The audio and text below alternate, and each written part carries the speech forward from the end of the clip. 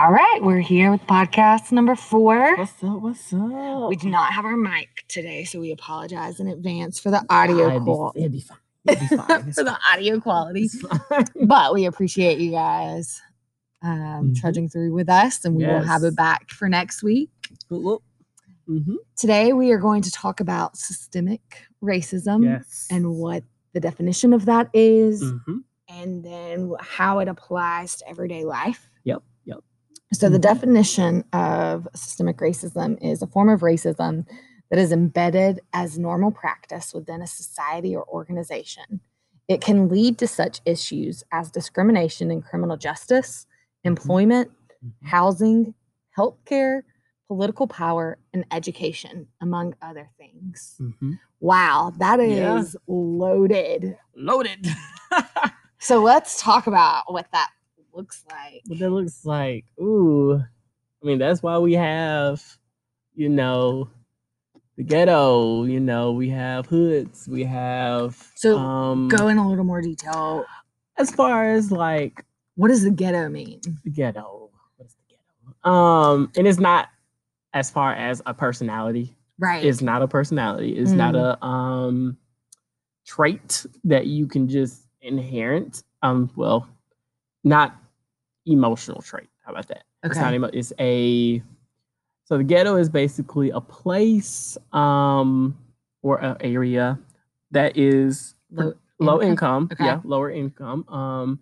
That, they don't have the opportunity or same opportunities as others, to build a better them.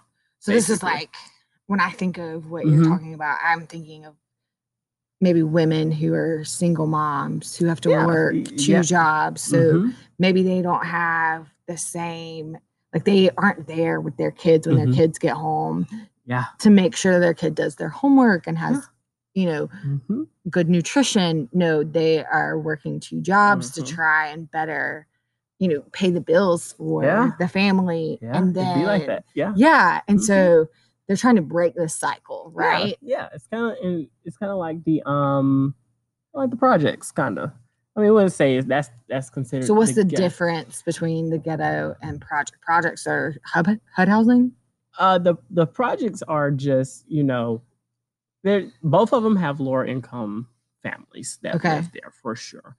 But I would say the primary difference between the projects and the ghetto is just it's the way that you view it. Projects are, how the projects look like. You drive by it and you can't really spot out a ghetto neighborhood. Let's say, for instance, you go through downtown Birmingham. I was just going to say, when you take the back way home. Exactly. And it's right by St. Vincent's. That's the projects, But you can also, you can't really tell if that's a ghetto neighborhood.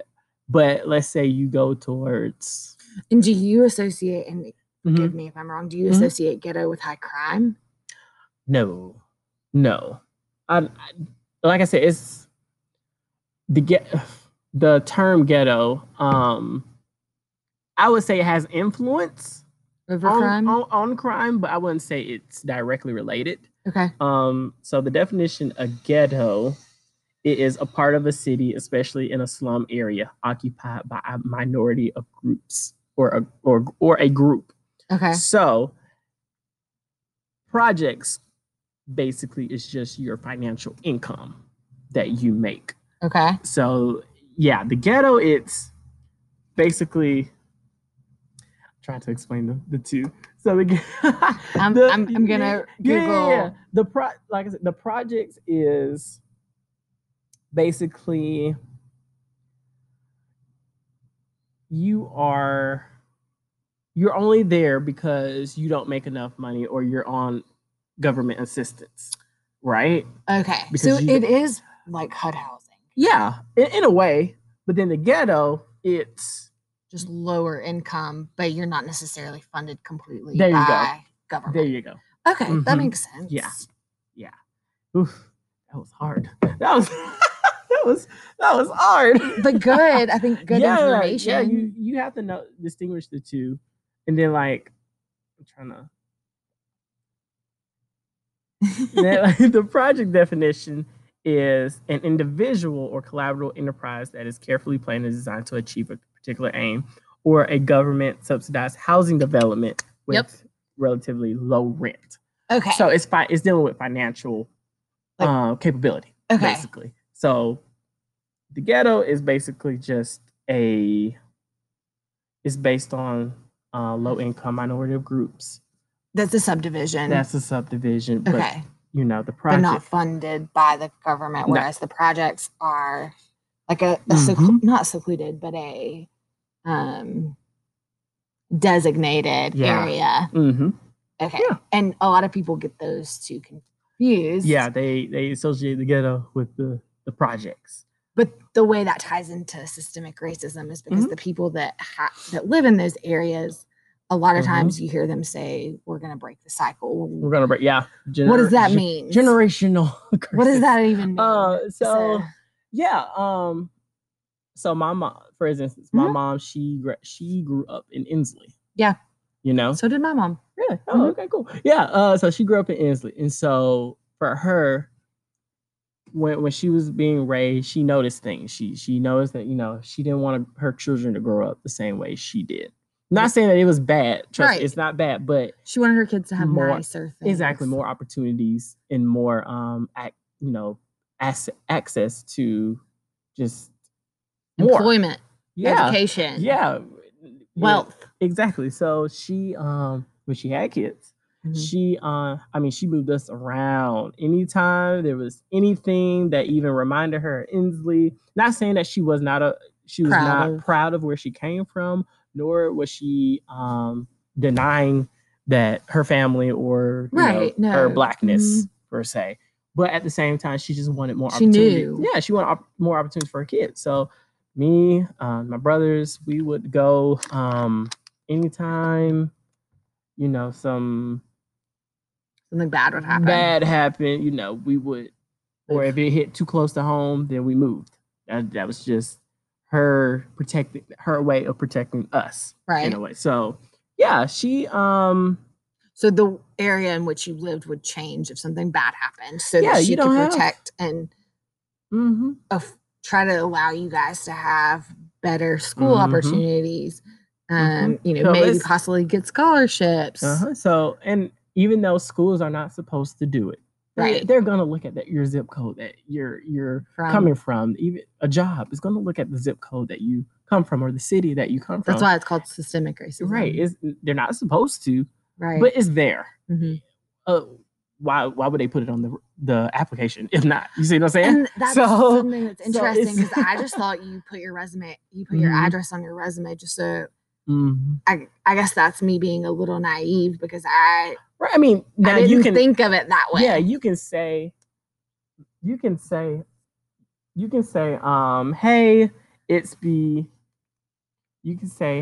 it's because they want to know how far you can you travel, to the job. Yeah, are you in the same vicinity of the home office? Yeah, okay, that's a valid way, but people disguise that as, okay, if you come from Inslee or Fairfield, it's discrimination. Or the east side or the west side, wait a minute, hold on. We don't want that working with us.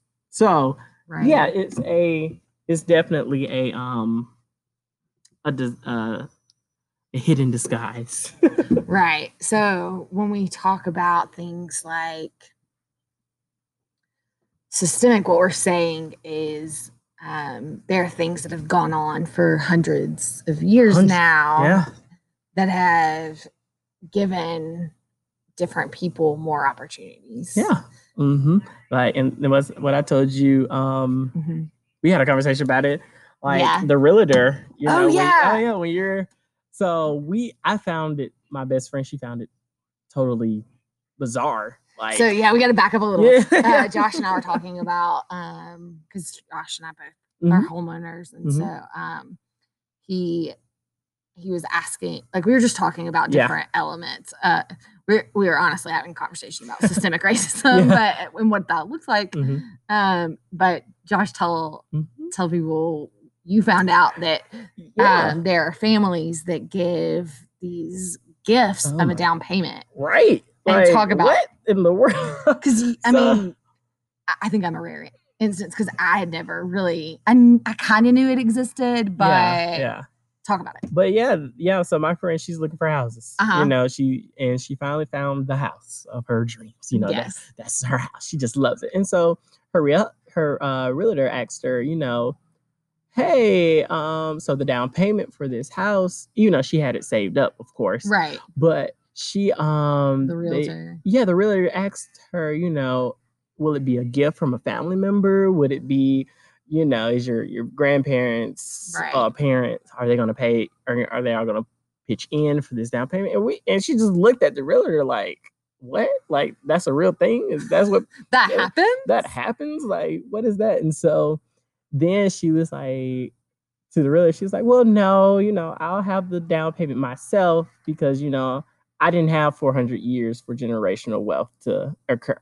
So, and she was pertaining to slavery, and, you know, we don't have that head start on wealth in general. You know, our ancestors came here with nothing. Right.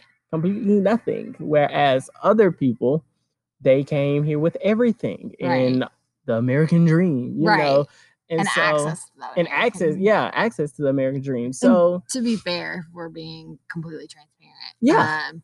Josh and I had this conversation, and I said the same thing. I said, well, I didn't know that was a thing either. Because when my husband and I bought a house, you know, we had saved up money, and we didn't have families that could. My mom was a single mom, and so we know it exists. We are not privy to it. And so I think that I didn't know that even existed. Right. Whereas Josh was like, because wait, people do that. Right. I remember my realtor asking me that as well. Same question. Yeah, but it wasn't how she asked it. It was like, you know, we don't do this, you know, because she was Black. So it was like, you know, we don't do, and you know how she, you know, they're not supposed to be like that, but it was like that, you know, it was like let me tell you this in case, because, you know, I mean, I'm sure if she knows you, she knows your mom, and she knows like she might, you know, have put that money aside.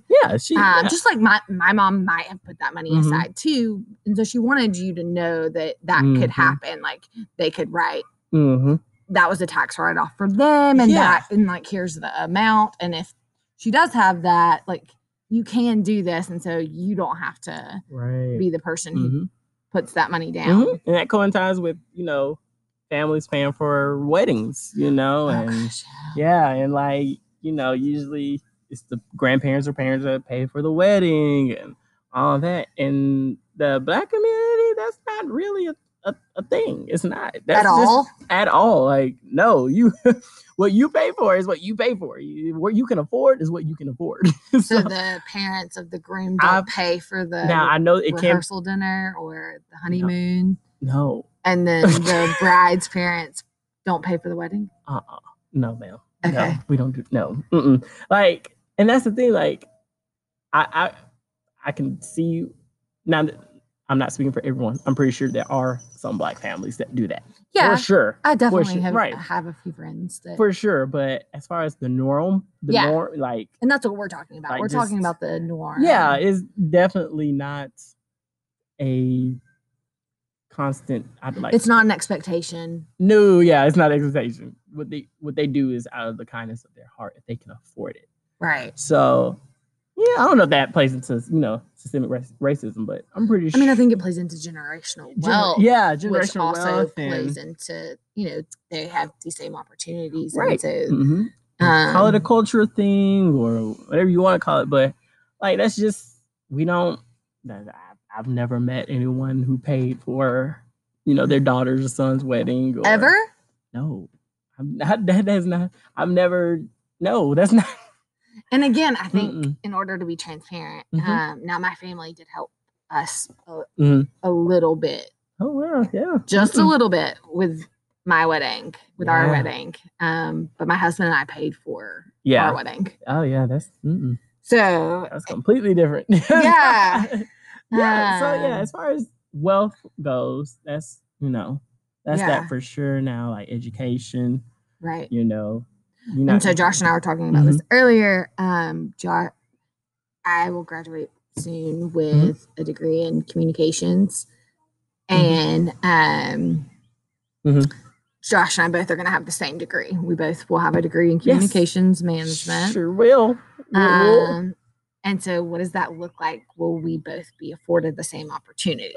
Probably not, but probably not, because now, do you think that, and I'm putting you on the spot here, do you think that has to do with me being me and my work history and my work experience? I appreciate that does have a little bit to do with it. Just, I would say out of 100%, that's maybe good 35. Because you do have, your work history is longer than mine, for sure. What you do is awesome. And, you have longer work history. I'm also older than you. Exactly. You're older than me. So you have more experience and stuff. So now, as far as like if we both elephant in the room, your skin color. Yeah. I mean, the truth is you're going to get more opportunity just because A, you're white. B, you're a white woman. I mean, that's gold right there. Well, I would argue, and argue this. I would argue that if I was a white man, I definitely would have a higher esteem than being a white woman. And honestly, sometimes, and it's very different. So please, keyboard warriors, don't come after me. But I am blonde hair, and so sometimes people don't take me seriously. They learn who I am, and if you get to know me even a little bit, you will. But there are times that and granted, like I know that it's extremely minimal, but I do think that it happens. Josh is looking at me like so kindly. But I know that what my life looks like and the opportunities I've been afforded. Like I've had gaps in my resume before that haven't really hurt me. Which I feel like if my skin color was different, I know that it might have. Right. Like I said, why, if it doesn't matter that much, why put it on the application? That's like that, just like your address or anything like that. Like your skills, your job history. Okay, cool. That are things that you need to put on there just because they want to see what have you done in the past. But as far as what does me putting black have to do with me doing my job? You see what I'm saying? So I actually did a experiment with an employer. I'm not going to say who, but that's good. So I applied twice. Okay. Wait, did you whiteify your resume? I did. Talk about this. I did. I sure did. So on one application, I used all my real information. I put, I was me. I was black. I worked here.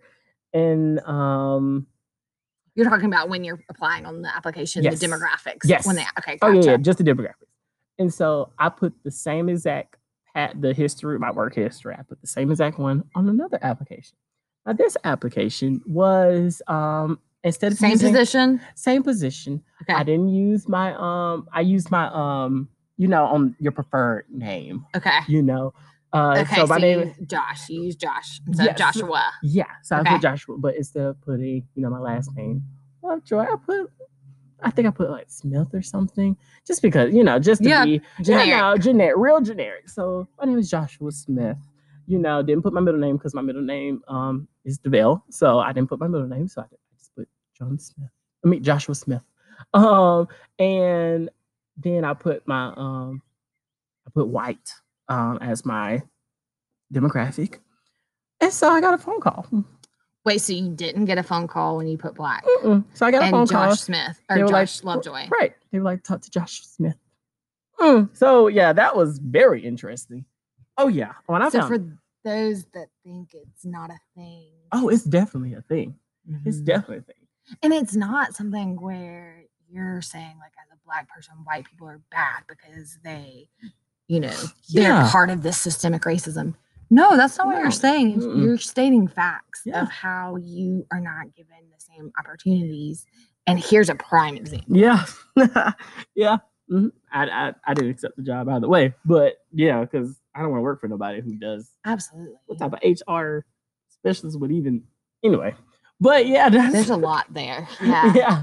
So yeah, and that's even, at certain employers that employ people. Like I've met people who are so qualified for a job, qualified, but just because they didn't go to UAB, but instead they went to Alabama State, which is the HBCU, they don't get the job. Wow. So it's just, and there is for those listening that don't know the difference, what did you say? HB what? HBCU. What does that mean? A historically Black college. Oh, okay. Yeah. I did not know what that meant. Okay, because I was just about to say for those who don't know. Historically Black university. So predominantly AFC, Black, was founded by Black founders. Right. Whereas UAB is a very dynamic mix. No, it's diverse. Don't get me wrong. It's UAB, extremely. But it's primarily. It's in Birmingham. Right. It's right. You're not going to have the same opportunity. I mean, it shouldn't be like that, but it is. That's why I was so opposed of going to. I mean, I wasn't opposed, but I know your mom though, and I know she was like, "You need to go." I know my mom didn't really care about going to college. Oh, really? Period. Yeah, she didn't care. She believed. I'm saying correct. Yeah, she believed experience was better than education because she never got to use her degree. Right. So she gave me a choice. She was like, "You go, cool. You don't, cool." Yeah. But yeah, just as far as opportunities, if you went to Alabama A&M, they have the best. Well, I think it's engineering program. Oh, I didn't know that. In Alabama, they have the best engineering. But at the same time, it's like, okay, if I went to Auburn University, you're gonna get more opportunities, right? Because it's Auburn and so yeah. And that's when we talk about systemic racism. That's what we're talking about. We're talking about the way you read that on a resume as some. I mean, and granted, like it's honestly a lot of people they don't mean for it. Yeah. It's the way they were taught, but that doesn't make it right. That still means it's wrong. In most jobs, it's not the supervisor that picks. It's HR that picks. So you have to go from the source. HR is the ones who vet. Vet and. But I would even argue that even HR can pick them, but they have to be approved. Yeah, you're right. You're right. Yeah, it does have to be approved by the little higher up the food chain. You are absolutely right. Yeah, they can pick them and say recommend them for interview. But yeah, you're right. That's correct. You're right. You're right. So that's what we talk about. Those are real life examples of how systemic racism affects the way Josh lives and the way some of our other Black friends live. Right. And so I hope that it's helped broaden your definition of systemic racism. And I hope that from this, you understand why it's degrading and also how you can be part of that change. Yeah. And if you don't think there is systemic racism, you're part of the problem. If you don't think that, it doesn't exist or just try and open your brain, right? Just try to open your mind and research it a little bit more. Yeah. Try not to be offended by it. It's not something that we're saying like, oh my gosh, you're a terrible person. Yeah, no, like you have biases that are subconscious. That yes, they're wrong. They are wrong. But if you can open your mind to see things from different sides, then it allows you to grow and change. And we just invite you to open your mind and to understand that there's been a long history of this. Yeah. And so especially the prison reform. Oh gosh, we could talk about that's next week. Yeah, part 2. Systemic racism part 2. Yeah, because we need to talk about the difference between if I get pulled over and you get pulled over. And okay, but we only have 5 more minutes. So thank you for coming to our TED Talk. Yep. And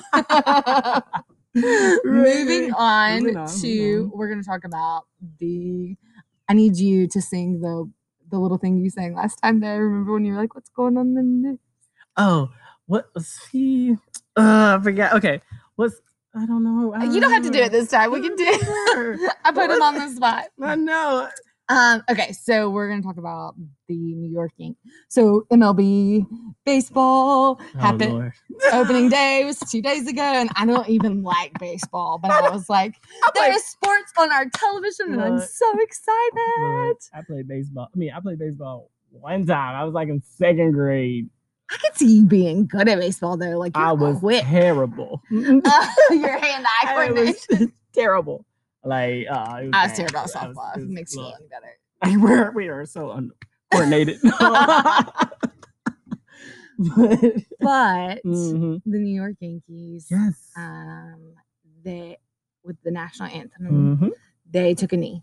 And they did not take a knee because they do not support the national anthem or because they don't believe that the people that are in the military fighting for our lives are important. And I want Josh to talk about this, but taking a knee is an act of solidarity that says, I stand with my Black brothers and sisters, and I'm gonna do something. It's almost like a peaceful protest, right? Yeah. Where you're just making a stand by taking a knee, and it has no disrespect to the national anthem, right? You're right. It has no and that's the thing. Like people in London and England, you know, when there was a king or queen, what did you do?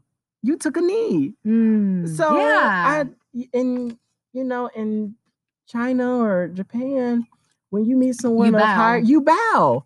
So why is it so hard why is it so bad or offensive that someone takes a knee? Let them take a knee. And I know as far as you're supposed to take if you're wearing a hat off or saying the national anthem, you're supposed to take it off. There's some people that don't take off their hat, but you're not going to say nothing. So why is if I have my hair done for my hat, I'm not taking that off.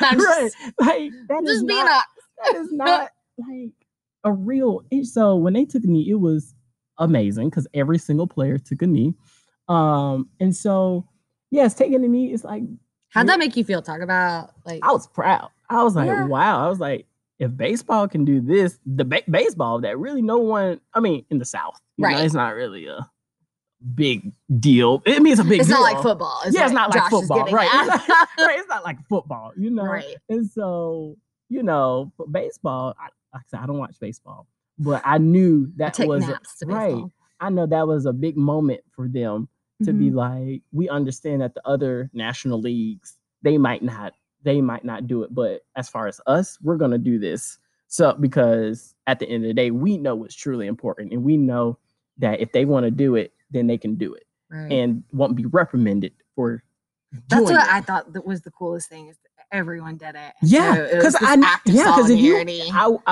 would bet if only one person did it or two people, I'm pretty sure that two of them would have been, you know, on probation, on probation from the team from doing this. So they were like, no, it's all or nothing. Right. So if you want to cancel the whole team, then here you go. So you're already suffering because of coronavirus. So you're going to suffer even more if you put all your players on probation. Did the coaches kneel? I don't know.